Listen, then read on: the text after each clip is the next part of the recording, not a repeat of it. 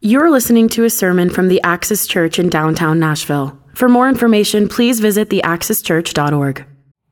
Welcome and good morning. I am Daniel Foster, and it's a joy and an honor to be sharing God's Word with you this morning. We are in week 4 of our Summer in the Psalms series. We're going to be going through Psalm 32, as Pastor Derek and Dave has said already. And if you want to be grabbing a Bible and turning there, or if you want to hop up real quick, Gordon's in the back. He's got some of these Psalm cards, Psalm 32 on the front side, some space to write on the back. And while you're doing that, I want to introduce myself a little bit for those that might not know me. My wife Rachel and I, and 3 awesome kids, Hope, Abigail, and Elijah, by God's grace, were able to walk back through the doors of the Axis Church just about 4 years ago now. And that's God's mercy and grace on us. I graduated from season 4 of the PLC, and my faith is something that I would have told you 9, 10 years ago was very important to me. But 9 or 10 years ago, you wouldn't know that my faith was important to me by the way that I was living my life. I was what you would call a hypocritical Christian. And that's the way that I lived from the time that I was in high school all the way up until about 9 or 10 years ago. And I would attend church services and be living a completely different life, Monday through Saturday. Even Sundays after service, I was going back to who I was Monday through Saturday. My theology was broken. I knew it, but I didn't have understanding of it. And boiling it down, I was a grace abuser. Just like what we just did in corporate confession, I would acknowledge my sin. I'd acknowledge it to myself. But rarely ever would I take the necessary additional step of confession and repentance. The beautiful step of confession and repentance. And I was not happy. I wasn't a happy Christian. I was, in fact, miserable. And I needed Jesus to rescue me from myself, from my hypocrisy, and from my sin. And so with all of that, I'm going to pray, and then we'll get into the text in Psalm 32, and hopefully that'll give you some insight as to why I'm giving you this portion of my background. Heavenly Father, we thank you that you have gathered us together today. And Lord, we ask that you would use this time to glorify yourself. God, open the ears and minds and hearts in those of us to hear what you would have us hear today. In Jesus' name we pray. Amen. All right, the Bible I'm reading from titles this psalm, Blessed Are the Forgiven. And we're going to take this chunk by chunk. Psalm 32, a maskil of David. Happy, truly happy, blessed is the one whose transgression is forgiven, whose sin is covered. Blessed, happy is the man against whom the Lord counts no iniquity, and in whose spirit there is no deceit. And starting out in these first 2 verses, you might see that there's a bit of repetition here, and we'll see some repetition throughout this psalm. The use of 3 different words to make the same statement of sin, transgression, and iniquity. And the idea of transgression is of crossing the line, that going too far. And sin is an archery term that means missing the mark. And iniquity is a term that signifies behavior that is bent or twisted. So hopefully you can see here clearly that these words are talking about the same thing. And this is our default setting. This repetition is all-encompassing. It doesn't really leave anything out. And this is our natural drift. We all fall short of the glory of God and are deserving of punishment and death. But verses 1 and 2 say that blessed, happy, truly happy are the people who the Lord counts no iniquity. And in Psalm 1, we're taught that blessed is the one that does not walk in the counsel of the wicked, does not stand in the way of sinners, does not sit in the seat of scoffers, but his delight is in the law of the Lord, and he meditates on it day and night. He studies it all the time. This is one of the ways that we can be blessed. But if we know that our bent, that our tendencies and natural inclinations are drifting towards sin, then Psalm 32 tells us of another way that we can be blessed. Christian, we can fight the drift with repentance. And repentance is turning to God for what we thought we could find somewhere else. And because we strive by the power of the Holy Spirit not to sin, but we fail every single day. And that's why this psalm calls out for confession and repentance. In 1 Samuel and even in the New Testament in Acts 13, David is called out as a man after God's own heart. And you would think that a man after God's own heart wouldn't need confession or repentance, but he does.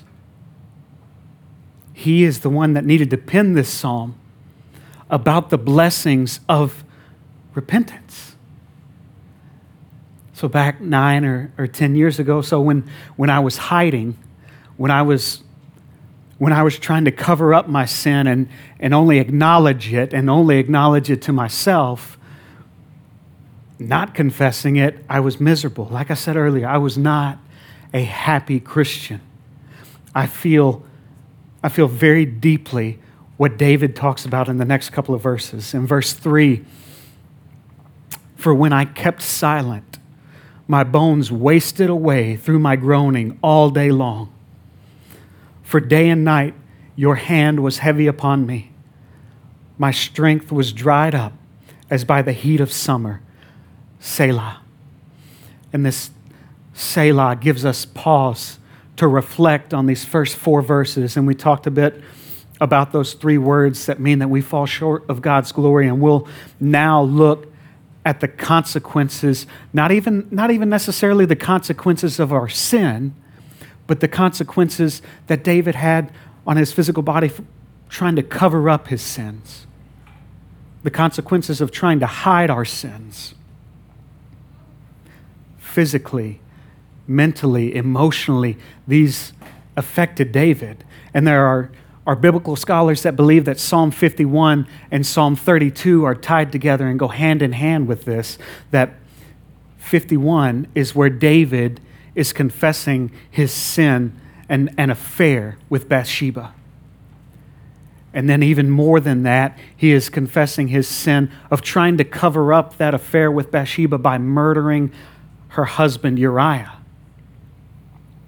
And in verse 13 of Psalm 51, David says that he will teach transgressors your ways, and sinners will return to you. And that's what some scholars believe that the term maskil means, that it is a psalm of teaching. And they believe that this Psalm 32 is a fulfillment of David's promise to teach sinners your ways.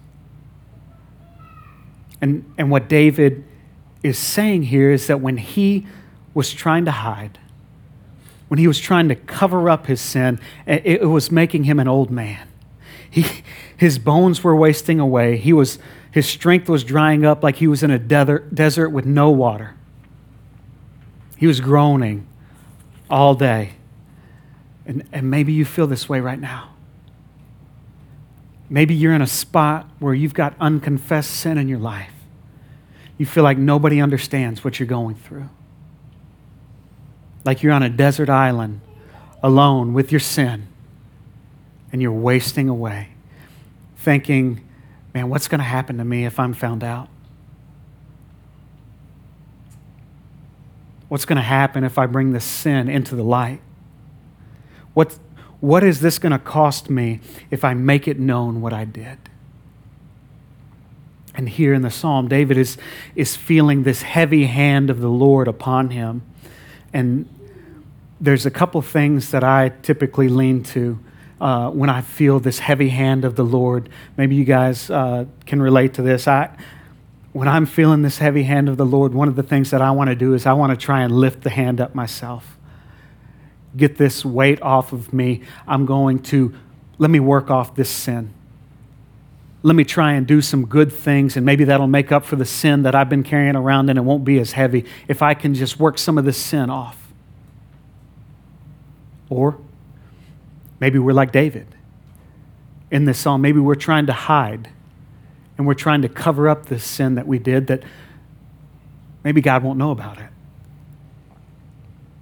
And if we do either one of these things, it won't work. We can't lift the heavy hand of the Lord ourselves. These are drifts of hiding and works. And can I pose something to you that this heavy hand of the Lord in all actuality is a gift of God? This heavy hand of the Lord is a gift of mercy and grace. This feeling is the kindness of the Lord that draws us into repentance. Christian, this heavy hand of the Lord, it's an assurance that you are a child of God. If you weren't feeling this heavy hand of the Lord, because sin has that effect, it will harden our hearts and make us numb to our sins. And if you are not feeling this heavy hand of the Lord, that would be reason for concern. But God, like we talked about in Ephesians, His heavy hand is a gift of mercy and grace that draws you closer to Him. And the only way to deal with this heavy hand of the Lord follows in verse 5, where David says, I acknowledged my sin to you, and I did not cover my iniquity. I said, I will confess my transgressions to the Lord, and you forgave the iniquity of my sin. Selah.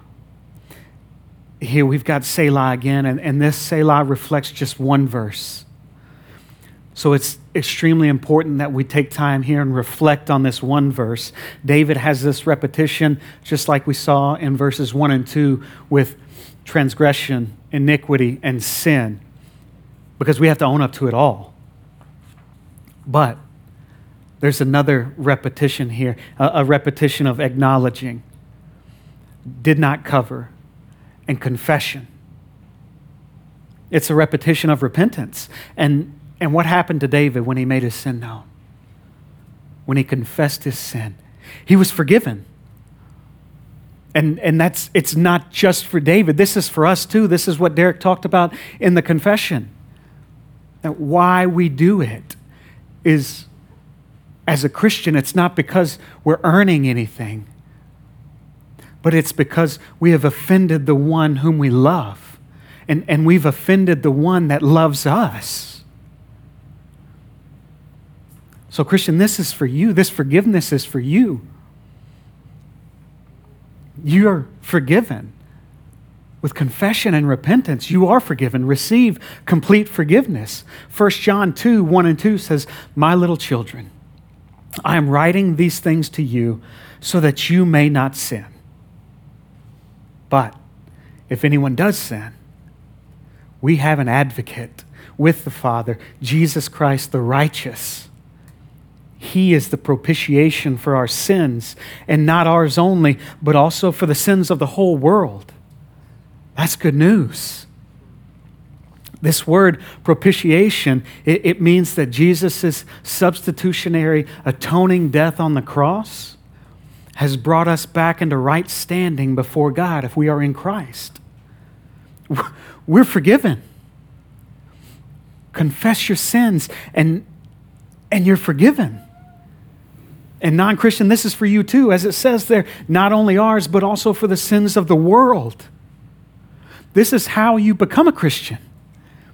Repent and believe.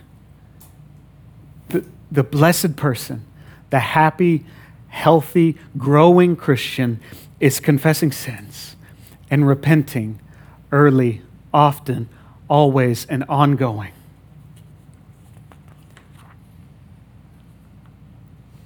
But maybe you think that you're going to be exiled from the church if you confess your sins. Or maybe you think that your sin's not big enough to even bring up. It's just a small thing. It's not that big of a deal. That's how our heart hardens. Maybe you're thinking, yeah, but you don't know what my sin is. My sin's not a sin that can be forgiven.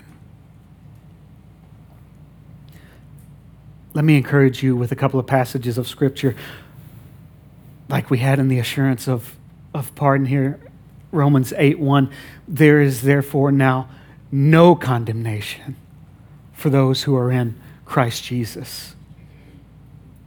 1 John 1:9, if we confess our sins, He is faithful and just to forgive us our sins and to cleanse us from all unrighteousness. Psalm 103:12, as far as the east is from the west, so far does He remove our transgressions from us. In Hebrews 10:17, God speaking here, I will remember their sins and their lawless deeds no more. This is where that blessedness, that happiness comes from, that God is the one that is faithful and just to forgive us of our sins. And He cleanses us of all those big ones that you think are going to be exiled from the church, those small ones that you don't think are worth mentioning, because one sin is too many. It doesn't matter big or small. God is faithful and just to forgive us and cleanse us of all unrighteousness. And He does more than that. He casts them as far away as the east is from the west. And He remembers them no more. And if we are in Christ Jesus, there is no condemnation for us. When we try to hide and cover up our sins, it's exhausting. We're living dual lives and trying to remember who knows what part of sin that we've committed over here, what lie we've told, and trying to keep those people away from the people that I'm at church with on Sundays. It's overwhelming and draining. Or maybe that was just me. Repenting, confessing, acknowledging, and repenting and receiving the forgiveness that comes from God through the blood of Jesus Christ is what brings about this blessedness, this happiness. So in verse 6, therefore let everyone who is godly offer prayer to you at a time when you may be found. Surely in the rush of great waters they shall not reach him. And so David is moving into a teaching portion here where he's letting everyone know to offer prayer to God now while God can still be found. Because there will come a day when it will be too late. And here David uses a word picture that would be very familiar with the people of Israel. A rush of great waters would bring back to memory the flood of the days of Noah. And as in that time, God has a timeline. And Noah and his family were the only ones that were kept alive on the ark. But be encouraged, because Jesus, in his portion of the Sermon on the Mount, he tells us in Matthew 7:7-8, ask and it will be given to you. Seek and you will find. Knock and it will be open to you. For everyone who asks receives, and the one who seeks finds, and to the one who knocks it will be opened. Jesus is telling us here that anybody that seeks him will find him. And in this Psalm 32, David is giving us the same exhortation to reach out to God, to confess our sins, and make right with the one that we love and the one that loves us while there's still time. Because what David found in his confession, it was compassion and forgiveness. And he found even more than that. He takes up his discourse with God in verse 7 where he says, "You are a hiding place for me. You preserve me from trouble. You surround me with shouts of deliverance. Selah." And here's Selah again to reflect. And this is a big turnaround from verses 3 and 4. It's still David, the same one who was wasting away and groaning out all day long in verses 3 and 4. And now in verse 7, he's finding a hiding place in God. He's finding protection from troubles. And maybe some of these troubles are attacks of the enemy wanting you to believe, wanting you to think that you don't deserve forgiveness. Psalm 91 comes to mind that Adam Hall brought us a couple of weeks ago about dwelling with God, receiving the forgiveness that he gives, because I can find myself dwelling on sin that I've already been forgiven of instead of dwelling with God. This is another drift that we have to fight by the power of the Holy Spirit to dwell with God. Because what we find is when we are dwelling with God, the shouts of deliverance are going to be surrounding us, and they are going to be overwhelming us, and they are going to be drowning out the shouts of condemnation that come from the enemy. Remember Romans 8:1, there is now therefore no condemnation. And remember the refuge of God from Psalm 91, where in verse 2 he says, "I will say to the Lord, my refuge and my fortress, my God in whom I trust." And this trust is because, as Adam reminded us a couple weeks ago, that the Lord is tried and true. He's already proven it in Jesus. And from here, David continues his teaching portion in verse 8 where he says, "I will instruct you and teach you in the way you should go. I will counsel you with my eye upon you. Be not like a horse or a mule without understanding, which must be curbed with bit and bridle, or it will not stay near you." And so here it's like David is taking up the voice of God and instructing the people. The Lord's eye will be upon you and counsel. Don't be stubborn. Don't be without understanding. A horse and a mule are animals that are extremely difficult to get them to do what you want them to do if you don't have a bit and bridle in their mouth. And they don't want to stay near you. And going back to verse 3 and 4, David has understanding of this, that when we are hiding, when we're trying to cover up our own sin, we don't want to be near God. We don't want to go to him. This is evident all the way back in the original sin of Adam and Eve. In Genesis 3, once they realized that they had sinned, what did they do? They went and hid. Right? God is the one that sought them out. When we're hiding our sin, it's God's heavy hand that is a grace and a mercy upon us, that's actually his kindness that leads to repentance.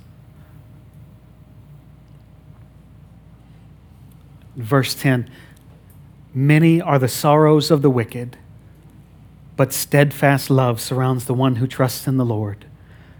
Be glad in the Lord and rejoice, O righteous, and shout for joy, all you upright in heart." And here there's a quick touch on the wicked, but it's very much worth mentioning. Because outside of Christ, we are the wicked. And when we are hiding our sins, when we are walking in the way of the wicked, to borrow from Psalm 1, we are not the blessed that is spoken of, but our sorrows are multiplied, like in verses 3 and 4. But when we walk in the light, when we walk in repentance, and we receive the forgiveness, we are by the power of the Holy Spirit walking out our trust in God, and His steadfast love surrounds us. And then in this last bit of repetition here, I love this last repetition, we are able to be glad in the Lord. We are able to rejoice in Christ's righteousness. We are able to shout for joy because Jesus has given us His righteousness. He's given us His upright heart in exchange for our sins. We're able to be glad and rejoice and shout for joy because the Lord's steadfast love surrounds us. It never ceases. His mercies never come to an end. They are new every morning, and great is His faithfulness.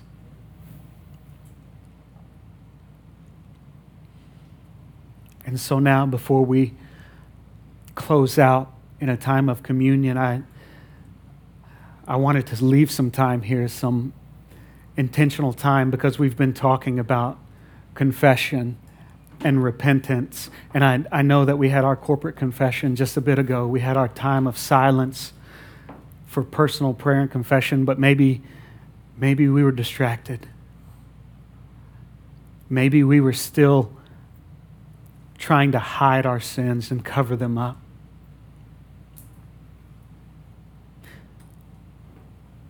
Just acknowledging them, not confessing and repenting. So I want to encourage you here. Take these moments, and then we'll prepare for communion. You've been listening to a sermon from the Axis Church in downtown Nashville. For more information, please visit theaxischurch.org.